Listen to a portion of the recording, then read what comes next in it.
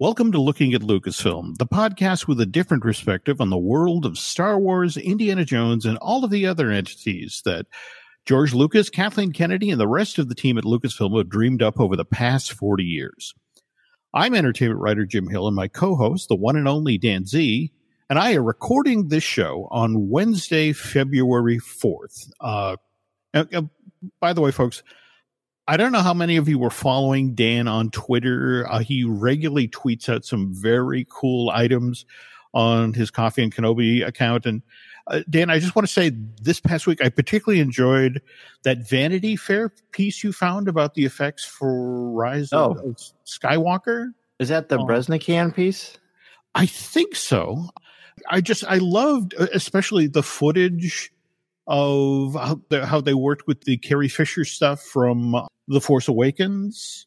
Yes, and incorporated into the Rise of Skywalker. Just, absolutely incredible. Just how could you not win an Oscar for this? Oh, no, totally. But again, for me, what's fascinating is the choices they made. I mean, they basically kept Carrie's face. So you got the emotion, you got the reality of that performance. But then everything else from what? They changed her hairstyle, her wardrobe, the setting she was in.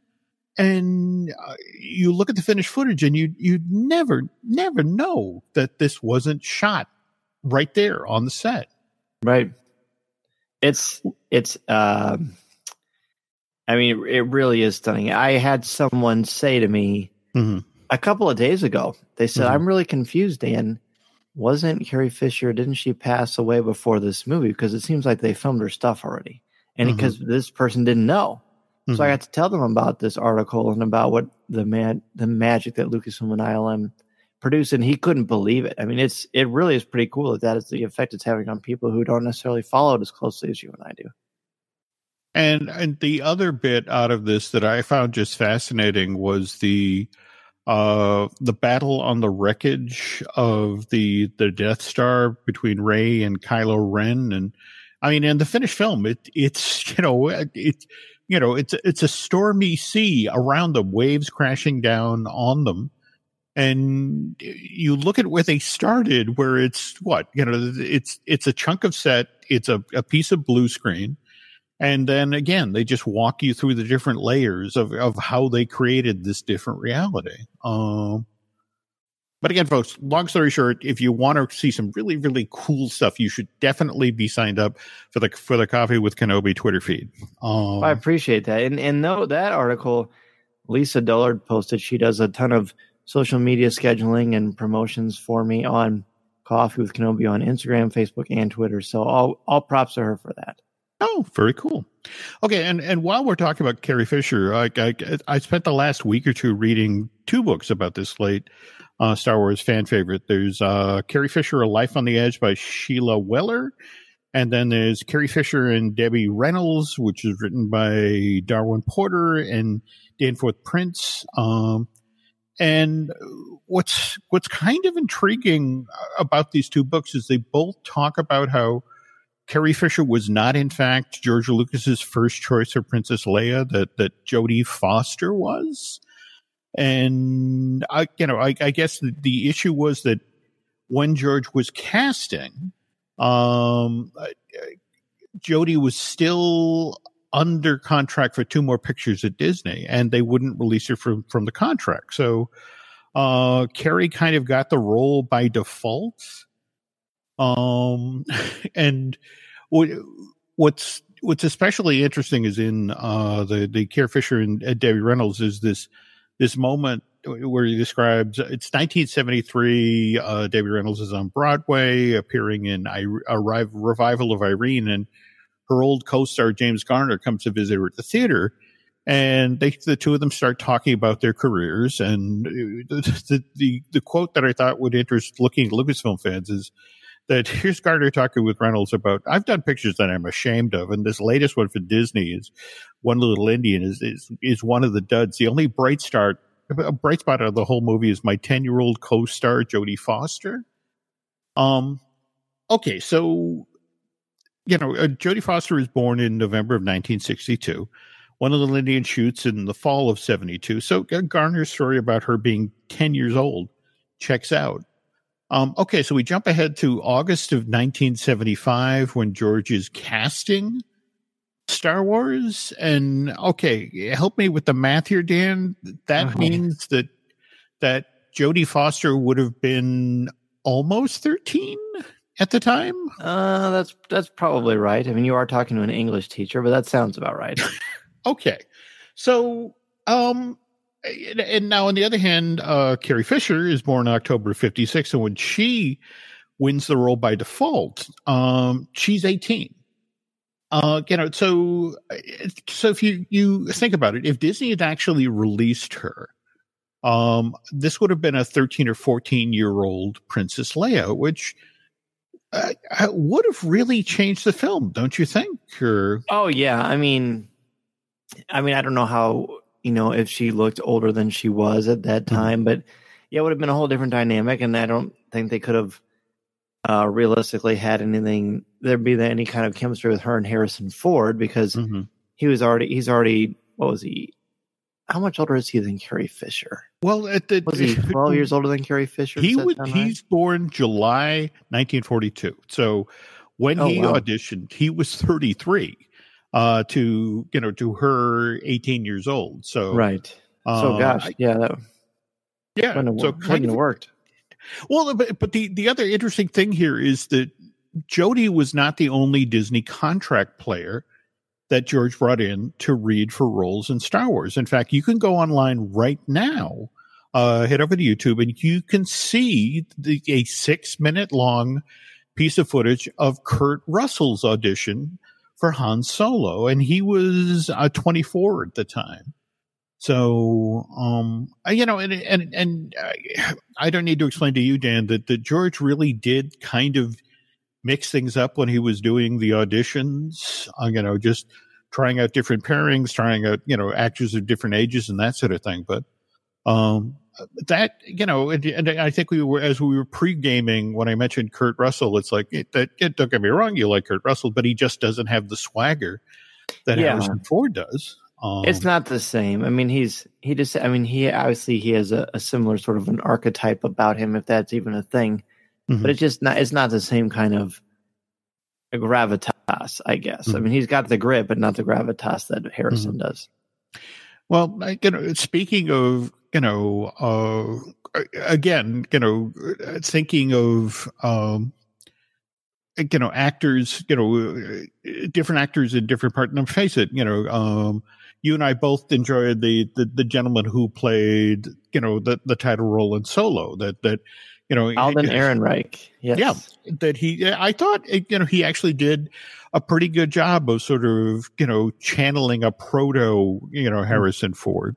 Agreed. I think he's wonderful. A bright spot. Yeah, and let's face it, when they were talking about doing the prequels, and it's the notion of we were going to get to see a younger Obi-Wan, and it's like, who the hell is going to pick up, where Alec Guinness left off? But Ewan McGregor did an amazing job. I think, he's one of the strongest pieces of the prequels. Oh, I agree.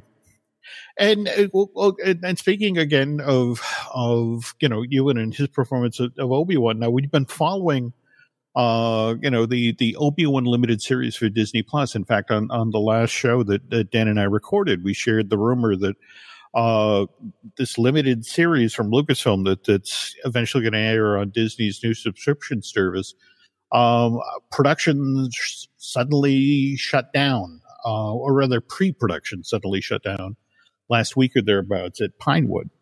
And supposedly crew got sent home, and it's like, and so everyone kind of got concerned about this. And the interesting thing is, just today, Ewan McGregor was on Good Morning America, and he was there to promote Birds of Prey, which Warner Brothers is releasing to theaters this coming Friday. And over the course of the interview, Michael Strahan, asked him flat out, so what's going on with the Obi-Wan series? And, what Ewan basically said was that, we're going to start shooting after the first of the year, and as in the first of the year in 2021, that they have a bunch of scripts that he's read that he really liked, but they're in the process of rewriting them to make them that much better.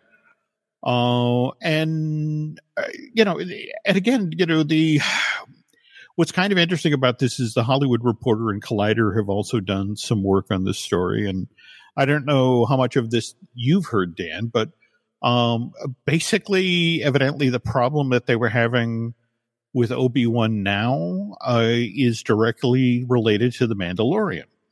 Oh, really? Oh, yeah. Think about it. The Mandalorian is basically about, this crusty warrior who, almost begrudgingly becomes, the guardian of the child. And, and it's, you face it debuted in November of last year. It became this huge pop culture phenomenon. In fact, it was the big piece of news that just came out of the Disney quarterly earnings call that we finally now know when season 2 of this thing is going to begin. That's October of this year? Am I remembering that correctly? That sounds right to me. Yes, because I've already got the countdown on my my daily Post-it notes. All right. Well, and the other thing that's worth noting here is Iger basically talked about the fact that what they want to do with season 2 of The Mandalorian is sort of load it up with characters that potentially could step away and have their own shows. And what I've heard repeatedly coming out of Lucasfilm and Disney is I apologize, I'm blanking her name, but the Cara female. Dune. There we go. Played by Gina Carano. Yeah, that evidently she's already considered the breakout character for Mandalorian, and that they are, looking as part of season 2 to sort of create her own story arc and allow her to step away and have her own show.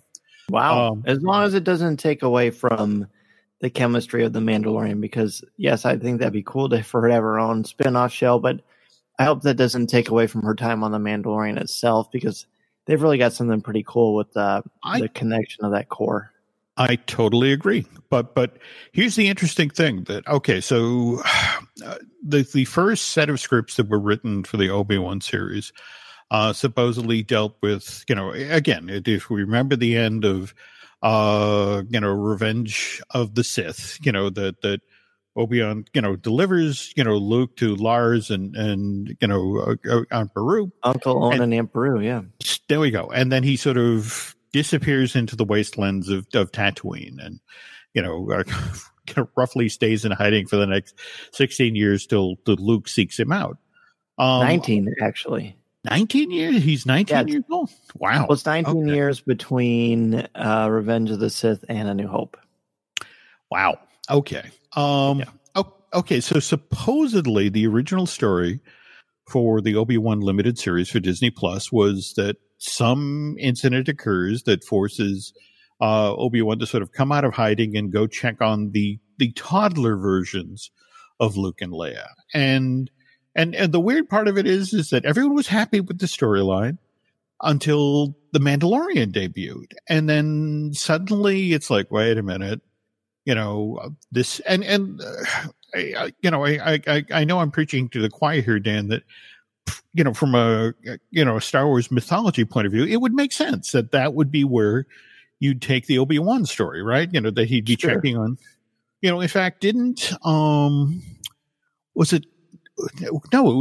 it Star Wars Rebels where they actually had that moment on Tatooine after, what is it? In the episode Twin Sons, when Maul and Obi-Wan face off for the final time, at the very, very end, they show Luke kind of running into his home on Tatooine, but that's as close as it gets. There's a couple of comic books in the Jason Aaron series that started in 2015, where Obi-Wan would help Luke as a teenager, like a young teenager, and he would have these kind of headbutting matches with Uncle Owen, but he and Luke never actually crossed paths. And that is canonical. But so there's a couple of them. Well, so again, it makes sense from a story point of view that this would be the route, but that they'd go that again, Obi-Wan checking in on toddler Luke, toddler Leia, but now in the wake of the Mandalorian, where again we now have this clan of two, the child and Mando. Suddenly that story idea seems kind of derivative, as in, it's the Mandalorian all over again. And it's like, no, this has been part of the Star Wars story, the Skywalker saga for years, right? Yeah. But that can't be right that he would check on Leia on Alderaan too, because that would mean he would leave his post on Tatooine. Well, I'm only telling you what I've heard from friends at Disney and Lucasfilm, and more to the point, this is why the scripts are being rewritten. Interesting thing is they're creeping in the number of episodes supposedly from 6 to 4, but keeping the exact same budget, so it will be that much more cinematic. They can do that much bigger set pieces, and the interesting thing is. Again, Ewan is still very, very, very much on board. I'm sure it's probably disappointing that production got pushed off from the middle of this year to the beginning of next year. But as part of the interview today, he talked about, Strahan said, "Is it going to be tough to get back into that mindset?" I mean, in fact, Ewan talked about. I think the last time I made a Star Wars movie was 2003, and it's like. Is it going to be easy to get back into the mindset? He says, I don't think it'll take 2 minutes. I'll put on the cloak and I'll be there. So, so again, all right. So the good news is, it's still coming. It's still happening. Downside is not shooting till, January of 2021. So, maybe the latter part of 2021, more likely early part of 2022. Right. But evidently Deborah Chow is still on board as showrunner. And she directed 2 of the better received episodes of The Mandalorian, Chapter 3, The Sin, and Chapter 7, The Reckoning. And speaking of Ms. Chow, Kathleen Kennedy was on the red carpet this past Sunday night at London's Royal Albert Hall. She was in town for the British Academy Film Awards. And while she was, sort of doing the walking down the carpet, dealing with reporters, that sort of thing, she got asked by someone from the Hollywood Reporter about whether we were ever going to see a woman direct a Star Wars film for theatrical release. And, Kathleen started out by pointing out that Deborah, along with Bryce Dallas Howard, had already directed episodes of The Mandalorian, and then went on to say that we've got 2 or 3 fantastic women working with Star Wars. We're cultivating a lot of great talent. And, as to why there hasn't been a female director of a theatrical Star Wars film yet. She flat out said, "Look, we want to be sure that when we bring in a female director to do Star Wars, they're set up to succeed. The Star Wars movies are gigantic films, and you just can't come in without essentially no experience." So, in a weird sort of way, at least the way Kathleen views the situation, that the Mandalorian and, Obi-Wan are almost kind of the farm team, for lack of a better term. Interesting. I like that analogy. Yeah, I can see that. So long story short, folks, it's not if a woman will ever get to direct a Star Wars film for theatrical release, it's a when. And speaking of when things might happen, Kathleen also, while she was on the red carpet for the the British Film Academy Awards, got asked about Indiana Jones 5. And this kind of concerned me, Dan. What she said is that we're working away at getting a script. They are getting the script where we want it to be, and then we'll be ready to go. Harrison will be involved. It's not a reboot. It's a continuation, and he can't wait. Yeah, I can't wait for him to do it either. I mean, gosh, I just don't know why. How long does it take to make a script? It's like they're reworking the entire Bible. And they've been working on a script for years, haven't they? Well, here's the thing. Here's what I just heard from our friend at Disney, and it's a weird kind of complication. Basically, you must have seen the trailer that's out there now for the Jungle Cruise, the Dwayne Johnson, Emily Blunt film. Yeah, and plus I saw a lot of footage of it at D23. Okay, all right. Evidently, it's coming out this summer. In fact, what's kind of concerning is it's coming out July 24th, 2020. And Indiana Jones 5 already has a locked-in release date of July 9th, 2021. So basically a year apart, give or take 2 weeks.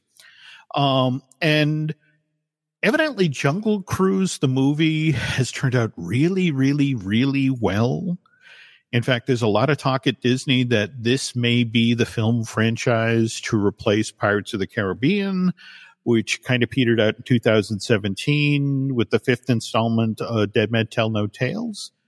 But the problem is that Indiana Jones 5 and the Jungle Cruise movie share an aesthetic, share some settings, and there's just kind of a concern that next to Emily Blunt and Dwayne Johnson, kind of at the top of their form, bringing in Harrison Ford, who again, born in 1942.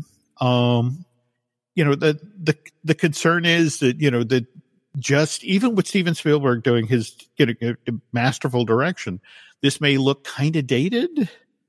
So evidently that's why the script now, and remember that this thing is supposed to start shooting in April in London. So, the fact is that, these rewrites are kind of being done to the effect of, okay, we want this particularly sitting alongside of the Jungle Cruise to really look good. We'll know more, Dan, in the coming week, because Harrison Ford is going to start making the rounds of the morning talk shows and late night shows like Kimmel and Fallon, because he's going to be out talking up Call of the Wild, which Disney is releasing to theaters on February 21st. So hopefully he'll be a little bit more on the record about what's going on with the film, if they are in fact starting in April, because face it, if they start shooting on April 1st, there are still only 15 months to deliver a finished film. That seems too optimistic considering how slow things are moving. Yeah, so I mean, I really want it to happen. I couldn't want it anymore. It's my very favorite. But gosh, I mean, the irony is that they're worried about it's going to feel dated, but he's not going to get any younger. I mean, nobody is, but No, you can't sit the way back. So speaking of stuff, February 21st, on that very same day, over on Disney Plus, the first new episodes of season 7 of Star Wars: The Clone Wars begin airing, and it's been 6 years now since we last got a new episode of the show. Is there anything in particular that you're looking forward to, Dan, other than, of course, the return of Ahsoka Tano? Right. Well, we talked about this a little bit last episode, but what I will say is that I'm looking forward to an expansion of more of Anakin and Obi-Wan's story, because this will be right before the big turn that changes Anakin from the light side to the dark side and Darth Vader. So the fact that it's going to be apparently running concurrently with Revenge of the Sith is great. I've always thought it would be really cool to see how Palpatine is captured canonically, because it's never happened. We've seen it in Labyrinth of Evil by Matthew Stover in the book. We've seen it in the Tartakovsky animated shorts, and those were both great spins on that, but we've never seen the canonical version. So I want to see how Dave Filoni would tell that story. That honestly might be my number one thing, because it leads immediately into Revenge of the Sith. In fact, if they leave Coruscant and race to find the Chancellor on Grievous's Star Cruiser, and that's how the Clone Wars ends, to me, that would be perfection. Yeah, okay. That's a good answer. Looking forward to this myself. And speaking of the way shows end, Sunday, January 26th, we had the last 2 episodes of Star Wars Resistance air on the Disney Channel. And I know you were behind the last time we talked, Dan. Any chance you got to catch up a little bit on this Lucasfilm animation show, or? Yeah, and I thought it was very satisfying. I liked the show. It certainly kind of flew under the radar compared to Rebels and Clone Wars, but I like the tie-ins. I like, and I'm sure you've seen a lot of stuff online of how some of these vehicles show up at the end of The Rise of Skywalker. And I just thought it was really fun. I hope that people give it a chance. The fact that season 2 will be out on Disney Plus at the end of the month, I think will certainly help that happen. But yeah, it was great fun. Okay. And you were happy with the way things wrapped up? I mean, face it, it was always more of a kid's show. And so that, Tam, and again, I apologize for spoilers for folks who haven't necessarily seen the show, but, Tam had second thoughts about the First Order and, reached out to her friends on the Colossus. Were you happy with the way it wrapped, or? Yeah, that was cool. I like to think, again, I thought it was a nice sort of a way to sort of tie things in, give you a little bit of suspense and intrigue, just the right amount of that. And it was a little frustrating too, because that's part of the challenge of building suspense as well, but frustrating in a good storytelling way. Okay. What about you? I again, I thought, if I have a criticism now, and in fact, it's kind of weird because, again, I will admit on previous podcasts, I've been kind of hard on this show, but, especially the last couple of episodes, you just got the sense that they were running for the curtain, that they were telling, stories that perhaps, would have spun out more leisurely as part of season 3. We're being told, in the final moments of season 2. And I guess, there's that old show business adage, always leave them wanting more. And that was, I guess, the way the show ended. It's like, oh, it's over. I was really getting into this. So, yeah, I agree. So, by the way, at the top of the show, we were talking about, all the cool stuff that Dan tweets out, but there are other folks who tweet out interesting stuff. And did you see the tweet today from Abbey Road Studios? No, I didn't. Okay. Well, it turns out this is what they tweeted out. This week in 1999, recording began for the score of Star Wars Episode 1, The Phantom Menace. Wow. Composed and conducted by John Williams and performed by the London Symphony Orchestra. This was the first Star Wars score that Williams had composed in over 16 years. And it's worth seeking out because this tweet was also accompanied by a video. And I'm blanking the name of the scene in the film, but it's the epic the lightsaber battle between Obi-Wan and Darth Maul, and with that amazing Phantom Menace, Duel of the Fates, yeah. Amazing choral piece, that goes with it. So they show the actual chorus there in the building, sing along with the orchestra. And I bring this up because just last week, again, he directs his first Star Wars in 16 years back to 1999.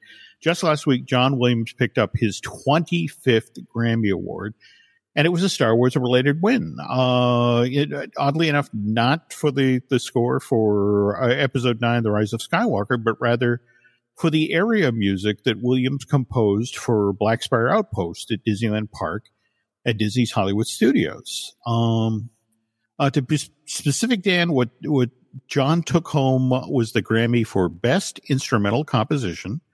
And the composition he won for was entitled Star Wars Galaxy's Edge Symphonic Suite, which, by the way, if you want to hear this, is this 4-minute and 57 long composition that evidently Imagineering had him write for the land. It's actually available for purchase on iTunes right now. Are you you familiar with this piece at all, Dan? Or I love it so much. I think it's an absolutely perfect blend of Star Wars and theme park music. Mm-hmm. It's just atmospheric. It's inspiring. It does play during Smuggler's Run. Mm-hmm. And I love it. I was so happy to see him get recognition for that, because I think it's a beautiful piece. And on Spotify, mm-hmm. on their Star Wars playlist, it's one of the songs that's in there. So when I'm doing things around the house or at events, I have that kind of playing in the background, and whenever that comes up, I just can't help but smile. Wow. Okay. I will tell you what, folks. We'll pause here for a moment. So for those of you who want to go over to iTunes and chase down Star Wars Galaxy's Edge, the Symphonic Suite, and when Dan and I get back, we're going to share a Star Wars related story that's maybe not as sweet. We're back, and on previous shows, Dan, you've talked about all the Star Wars related books you regularly receive. Is what are you reading now? There's a couple of fun ones that Mason and I read. There's a great one that came out late in December called Star Wars: The Galaxy Needs You by Caitlin Kennedy, and it's got Rey on the front holding up the lightsaber with BB-8, and it's very much kind of a feel-good piece with a lot of wonderful aphorisms in it that is just absolutely inspiring and great for children.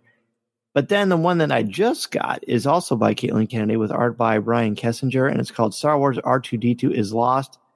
The majority of it takes place on Endor. The art is great. It very much feels like a Calvin and Hobbes book.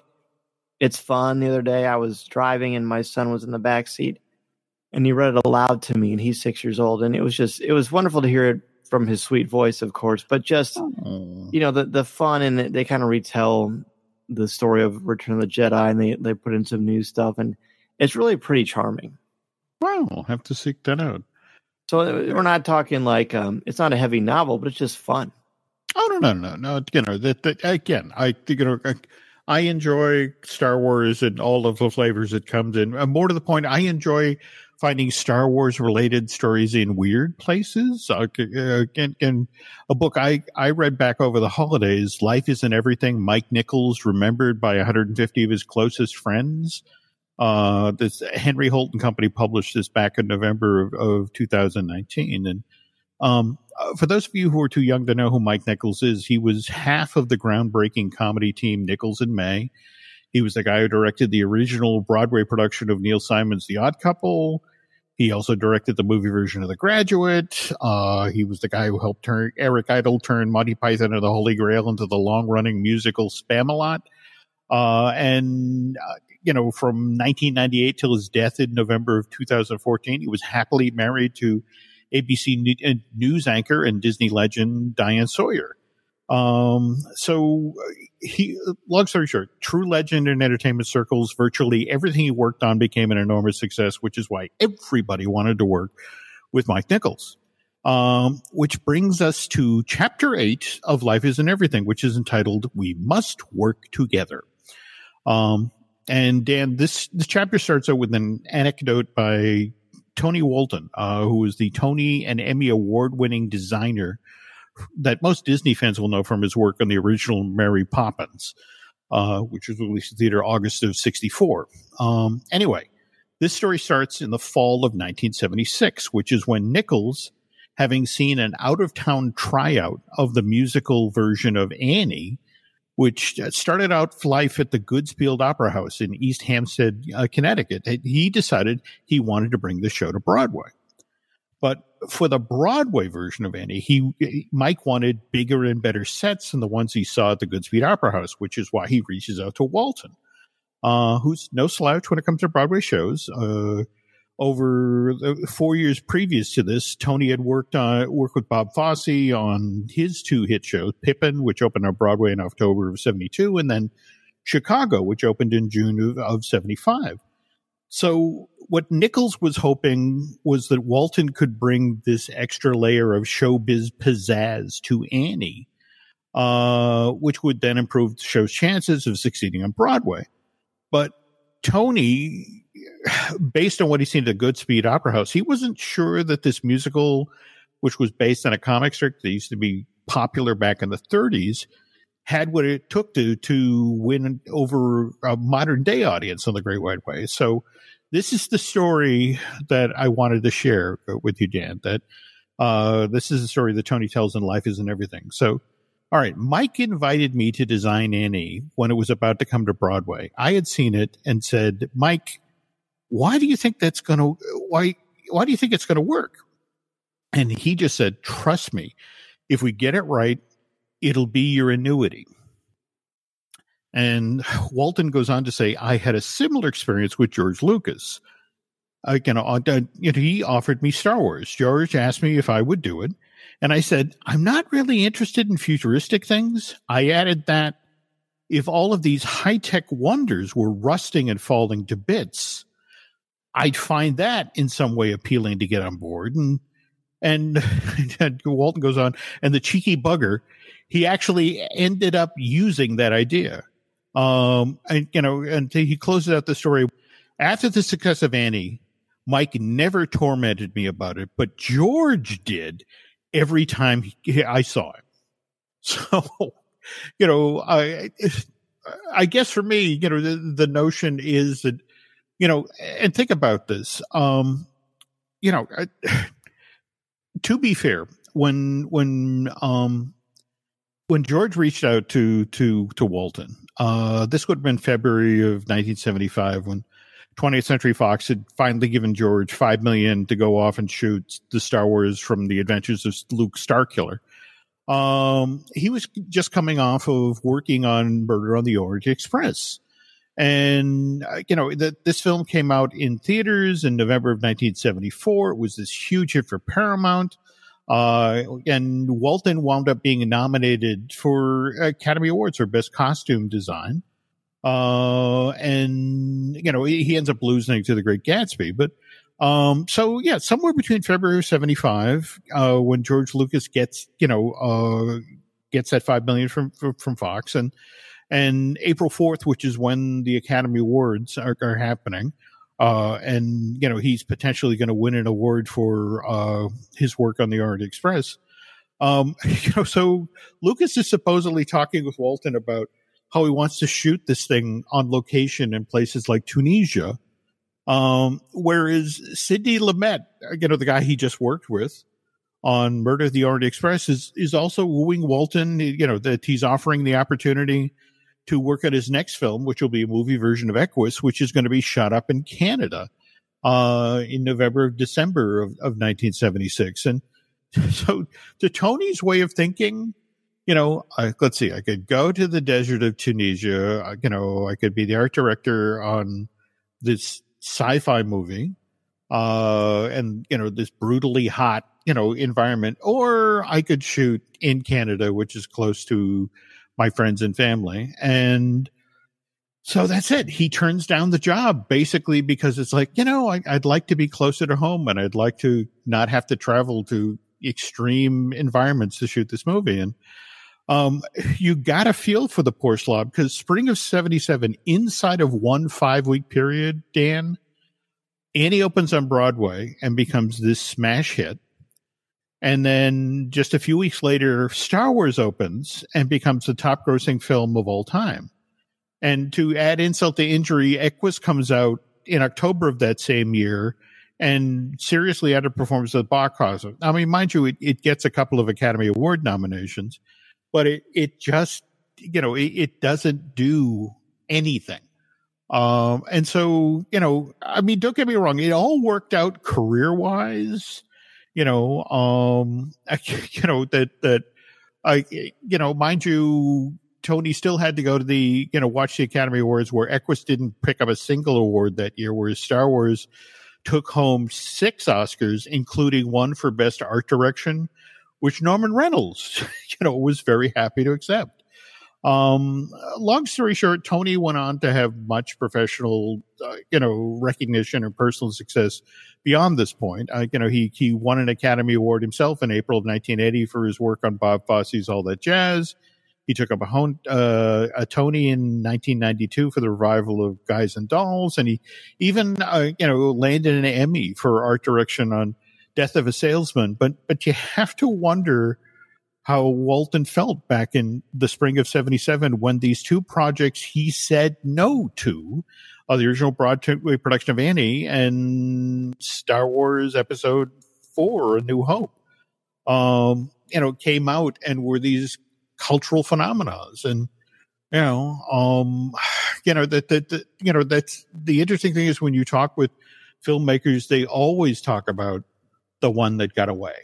So, isn't it crazy? I mean, there's probably so many folks in Hollywood around that time. And of course, we know about stuff with Disney too, and no one really knew. And sometimes I wonder if part of the reason of the success of Star Wars was because it was so original and surprising, and people were not expecting it at all. I mean, I think today's modern audiences who fall in love with the prequels and the newer stuff and the Mandalorian just have no idea of how a lot of incredibly talented, savvy people with a lot of clout didn't think it was going to work out and didn't bother to put their hats in the ring. Okay. And here we are now.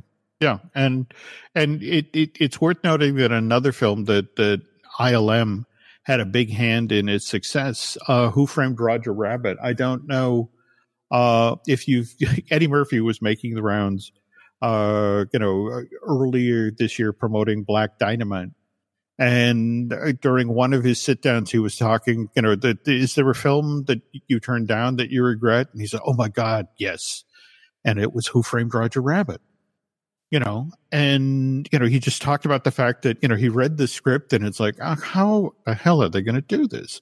How are they going to put a live actor next to an animated character and make it believable? And of course it was, the guys at ILM who did all of the amazing shading and shadow on top of all of the amazing animation that Richard Williams and his team did that made the two of them mesh. But Eddie, to this day, regrets that he didn't climb on board when, Steven Spielberg came a-calling and I got Robert Zemeckis and I got, George Lucas and ILM on board to do the effects. And it's like, I don't understand how you're going to do this. And he said no. So yeah, I mean, this is a more common story than you might think. So, anyway, but again, if you enjoy great stories, folks, you really, really, really need to seek out, Coffee with Kenobi, Dan's podcast.